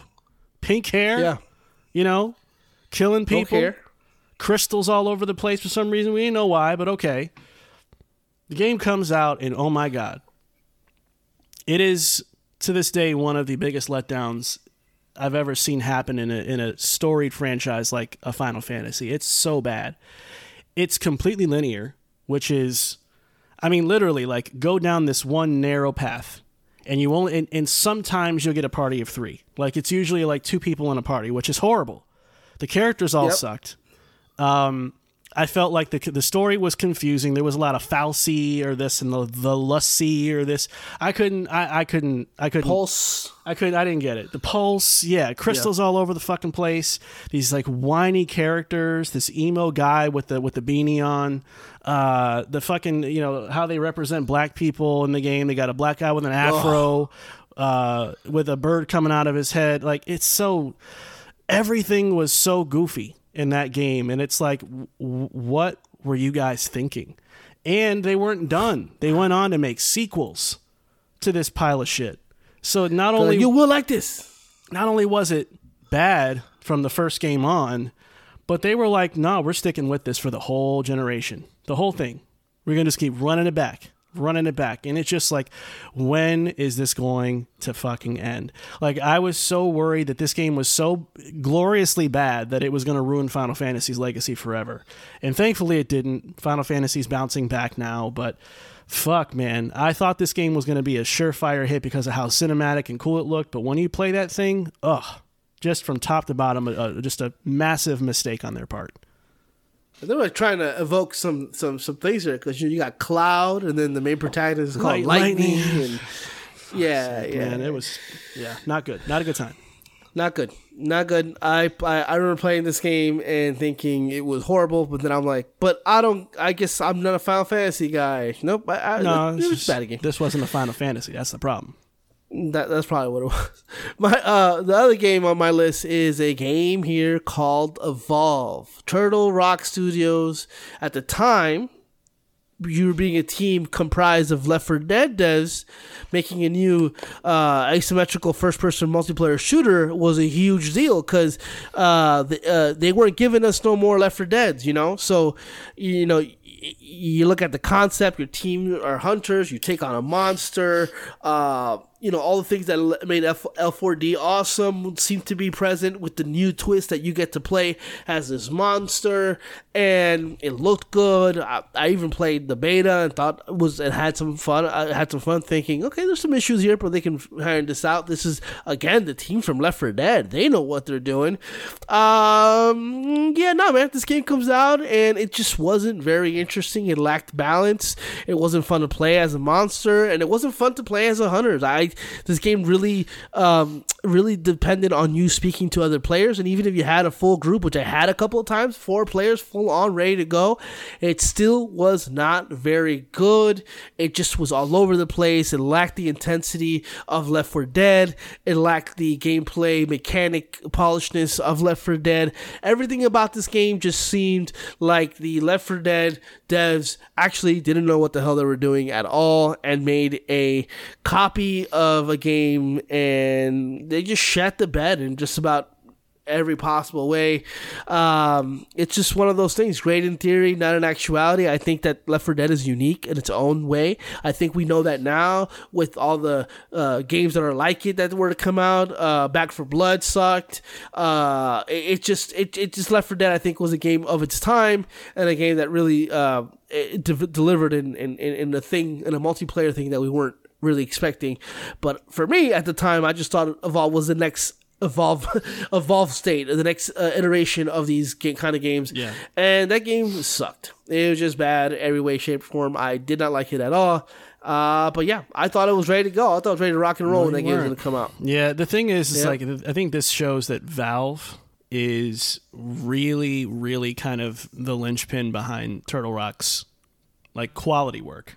Because ever since they split and they don't work together like they used to, I mean, the results speak for themselves. I mean, it's just like there's no one there to kind of rein them in and get them like to make a polished game that actually makes sense to play. Like, I feel like Back 4 Blood just felt like it was trying to rip from the spirit of Left 4 Dead with none of the things under the hood that made that game special. And Evolve, to me, just felt lifeless. It's like, well, let's do that, but sci-fi. You know, it just feels like a very like elementary way of looking at things almost. So it's like they come up with like a weird idea that's based on an old idea, but they never know how to make the new thing as good as the old thing. And it just permeates through their work. It's really sad because I feel like they are talented, but they just need that Valve like presence to kind of keep them in check or something, because something's not working. So yeah, or just do something else. Like, take that talent and do something completely different. Make a single player game or something. Like, honestly, what are you scared of? I just feel like all they're trying to do is relive the glory days. Yeah, and they're just unable to do that, unfortunately. Yeah. Well, Pablo, you're not the only person that has a BioWare game on your list. I got one as well, but this one's going to piss a few people off. But I got Jade Empire on my list of games that had me fooled, Pablo. Coming off the heels of Knights of the Old Republic, one of my favorite games of all time, number 4 to be exact. One of the most beloved RPGs in the history of Western RPGs. And now you're telling me you're going to take that same kind of energy and create your new IP.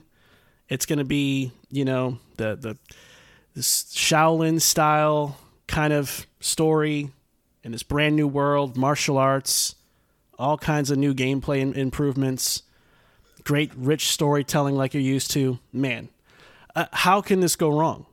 There's no way. And somehow they figured out a way. They did.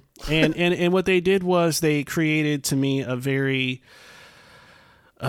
boring, very, very boring game that just fell asleep at the wheel constantly. It was just a never-ending lull of boring, slow storytelling. And all of the big story beats that they know they can do, they just completely eliminated that entirely and just kept things very, very cold all throughout that game's story. Then you have the combat system, which at the time looked cool in gameplay videos when it was, pre-release. But then you play it and it just felt loose. It felt awkward. It felt weird. They were trying to do more real-time combat instead of KOTOR's turn-based kind of combat where you can sort of pause and pick your moves. So they were trying to do more than I think what they knew how to handle at the time too. So the game was just destined to age poorly. And some people dispute it. I know there's the ACGs of the world that swear by this game, and a lot of people. I mean, if you look at the Metacritic for this game, you're gonna shit.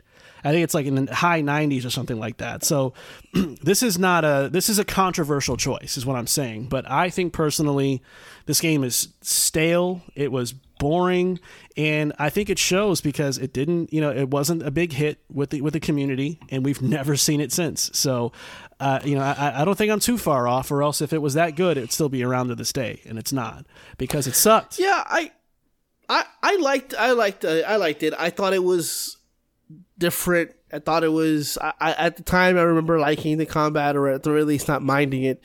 Definitely wasn't the same, the same kind of vibe as Knights of the Republic or anything of that sort. I think that the biggest thing that this game did, or the worst thing this game actually happened, is that it aged quick.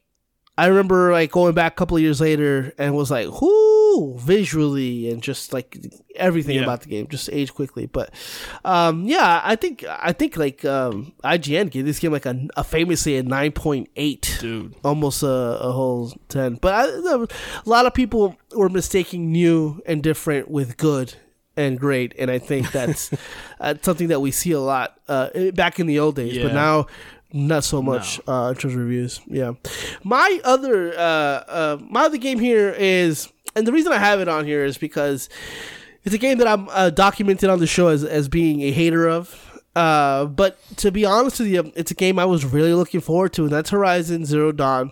This is a game that, when it was first announced, Guerrilla Games decided to leave the meddling first-person shooter kill zone behind and get into the third-person open-world action-adventure game, which at the time, and still today, honestly, are super, super hot. And everything they showed looked absolutely stunning. The world, the main character, the graphical fidelity was just absolutely jaw-dropping. And the thing that got me the most, the thing that I remember vividly seeing, and I'm like, holy shit, this is about to be one of the greatest games of all time, is literally weeks before it released, they showcased the conversation system, which caught everybody by surprise. Nobody knew that this game was going to have a conversation system, which is kind of standing it on its own when you compare it to the Uncharted of the world and other third-person open-world games. This game also had that conversation system, and it's like, great, this is going to be BioWare-esque levels of amazing, because it has all these things that I love about RPG. And then the game releases, and this is probably, I would say, for me, and I'm looking at my other game, it's probably the only game on here that I think still delivered on the visual stunning fidelity, the main character in terms of how she looks, and just the overall gameplay of it.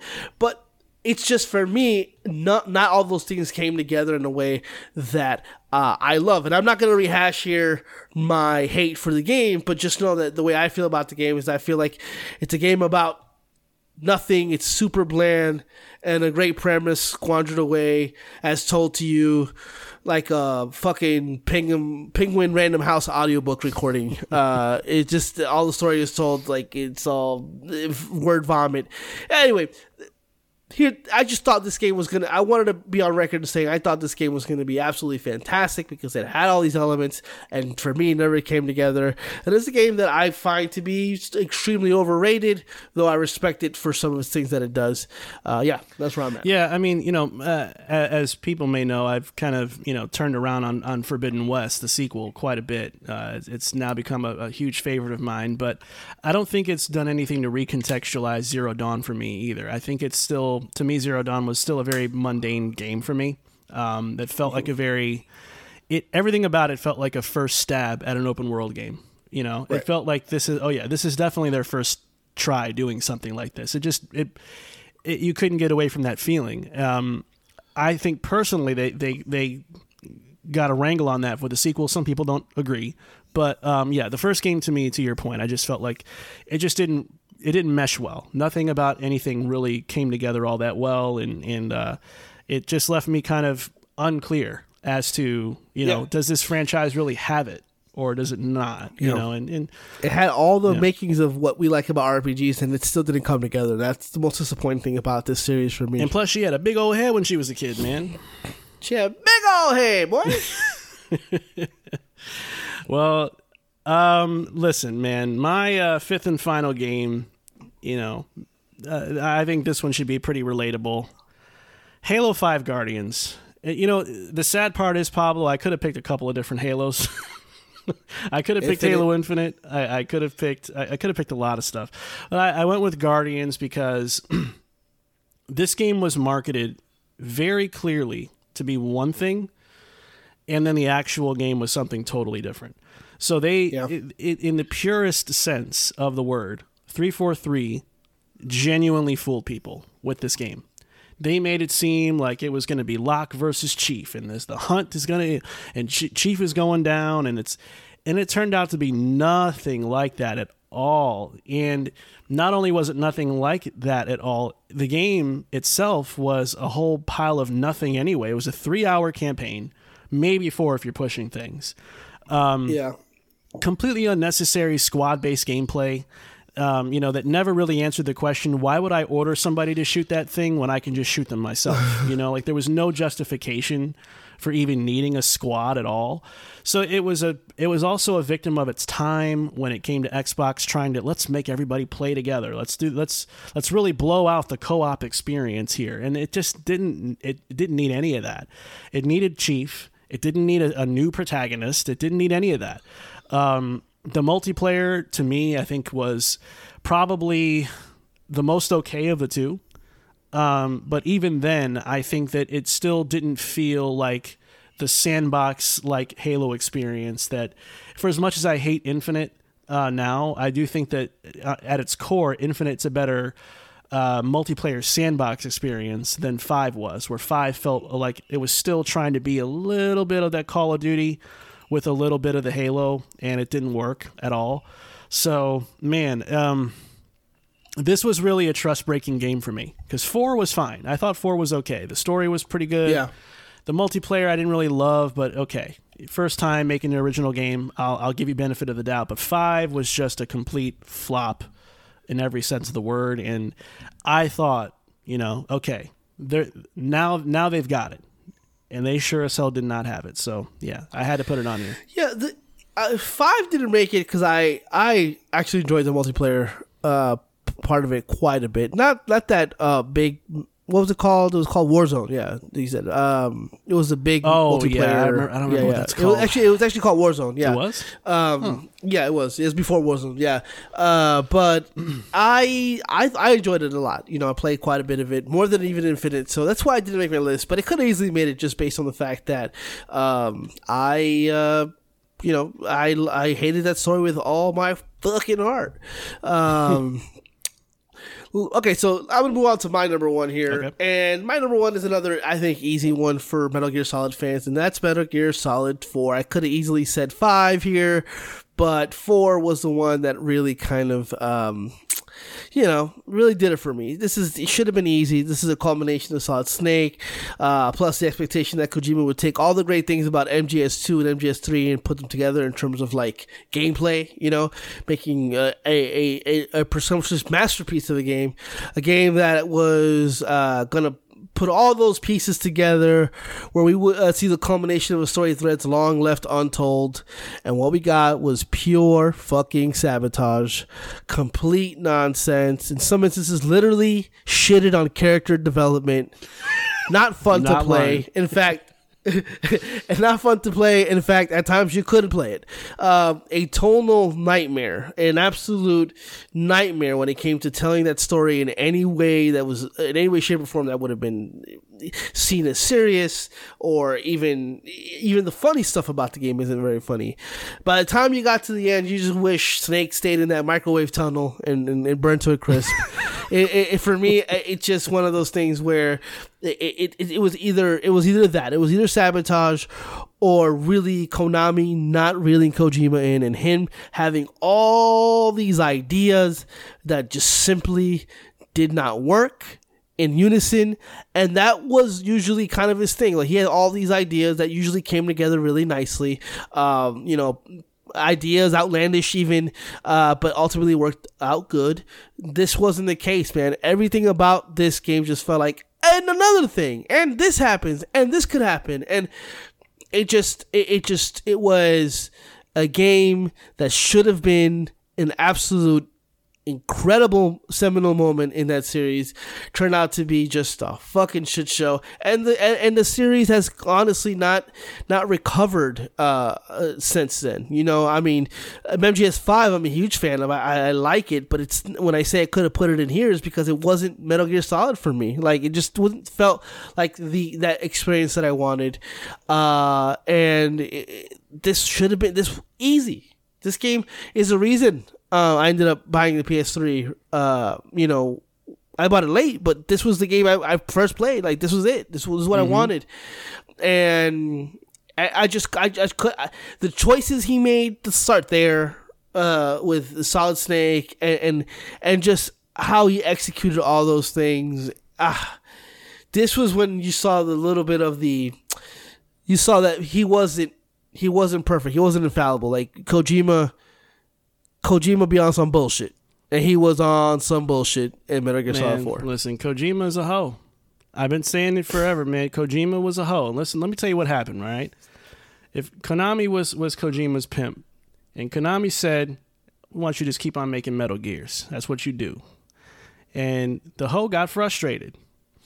I want to do more. I don't want to just be out here making Metal Gears. I'm more than that. No. Make more Metal Gears. All right, so this is what I'm going to do. I'm going to fuck this game up. I'm going to make Snake old. I'm going to make him want to blow his brains out. I'm going to retcon a bunch of shit that makes no sense story-wise in the game. I'm going to put some dumb, weird 4 beasts bosses that are just going to be, fat fuel for the internet. I'm going to have Meryl marry a guy with diarrhea. I'm going to have a guy... But it's cute! I'm going to have a guy, sell weapons to Snake and have a monkey that drinks soda and burps during serious plot moments of the game. I'm going to bring Big Boss back. And I'm going to kill him in about 5 minutes afterwards. That's what I'm going to do. It just felt like a petty fuck you to, everybody at Konami that wanted him to stay with the series when he wanted to get away from the series. And it sucks because it's like... we didn't get... And he gave him that dumbass mustache. All of that with the dumbass mustache, man. And the gravelly, chewing on fucking mulch-sounding Snake, man. He's hacking. He's got to shoot himself up with needles. He's crawling on the floor. It was so fucking miserable to play that game. I think a lot of the people that love that game, it's most likely because it was their first entry point into the series, and so it has a special place in their heart. But compared to the rest of that series, this game is a complete categorical disaster. And it's nowhere near anywhere on my top favorite games of all time list. It's not even knocking on the door. It ain't in the neighborhood. It's just out and out embarrassing, and it's a shame that it turned into what it was, because it could have been so great, man. But and then, it's like kind of you start thinking about Kojima. It's like, where are you, man? Ideas wise, because he was like out on revengeance. He helped, but he wasn't really about it, and that turned out to be so much, an incredible game comparatively speaking. But yeah, man, Hoes are hoes, man. It's just one of those things. Hoes are hoes. Snakes up, hoes down. I got nothing else. That's all I got. But I think that's our list of games that fooled us. What are some of the games that fooled all of you? Think about it. Talk about it amongst yourselves. We don't want to know. But no, that's going to do it for this week's show. Until next time. Keep that shit to yourself. Yeah, we want to know. Give our podcast a sub if you haven't already, and if you enjoyed this. And don't forget to follow us on IG, Twitter, and Hive. It's cooldown time to keep us in your FOV in between episodes. Thanks for listening, and we'll see you next week. Take care. 1, 2, 3, 4.